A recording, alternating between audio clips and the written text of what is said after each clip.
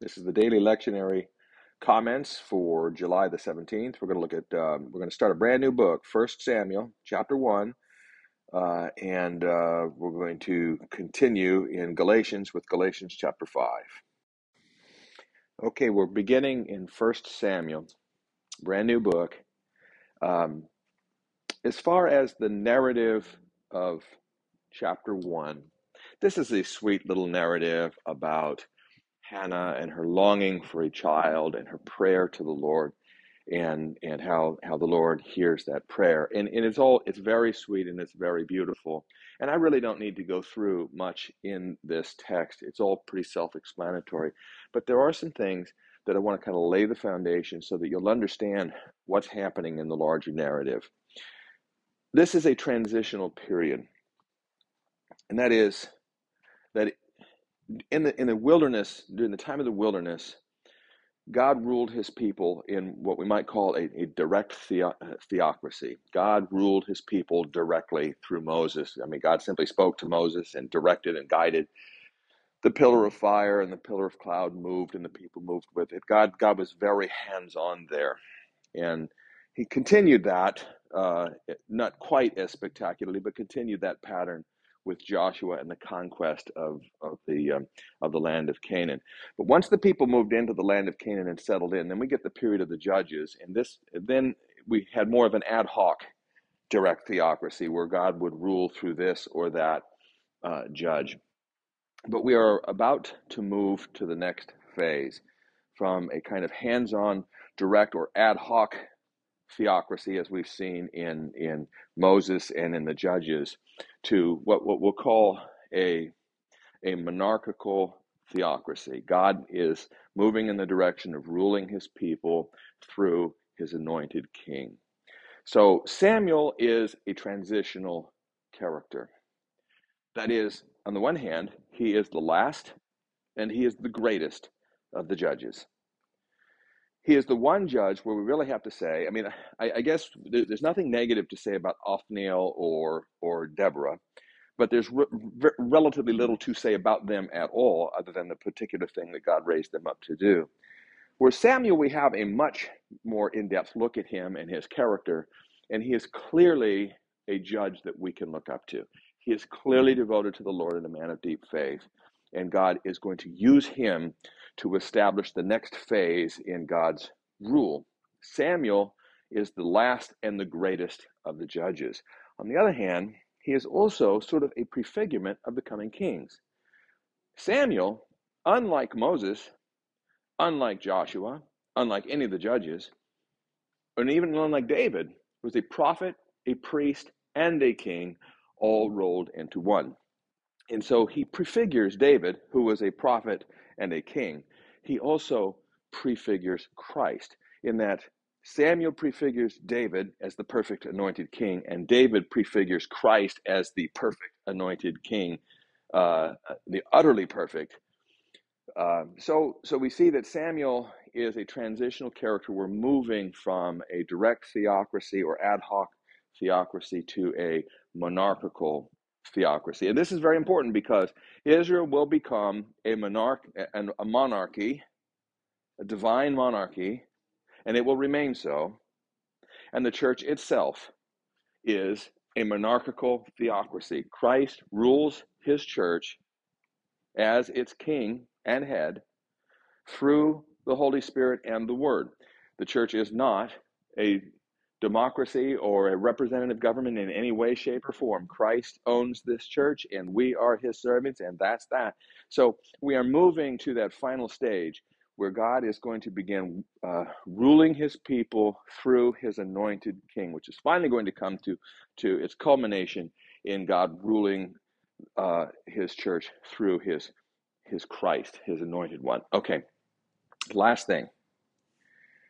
Samuel, you can see, and I spoke yesterday about Samson, is really a picture of Israel. That Israel started out with such promise and all the power of God and all the promises of God and his help. They get into the promised land, and what happens after that, of according to the book of Judges, is just plain disappointing. You would have expected much more than what ended up happening. And Samuel is the same way. He starts with such promise, the promise of God and the presence of God and the power of the Holy Spirit and his being holy to God. But Samuel also really underperforms, to say the least, a big disappointment in the land of Canaan. So Samson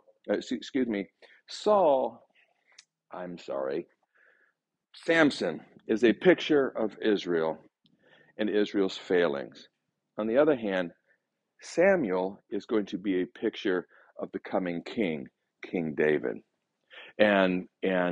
So we have a very different view of the judge and a much more exalted view. But Samuel is not a picture of Israel. Samuel is a picture of the coming king and ultimately a picture of the Christ. So I want you to keep these things in mind as we go forward and as we unfold the character of Samuel and the things that happened there. All right, Galatians chapter 5 is a wonderful chapter in which Paul really begins to bring things together. And it begins with these words, "For freedom Christ has set us free."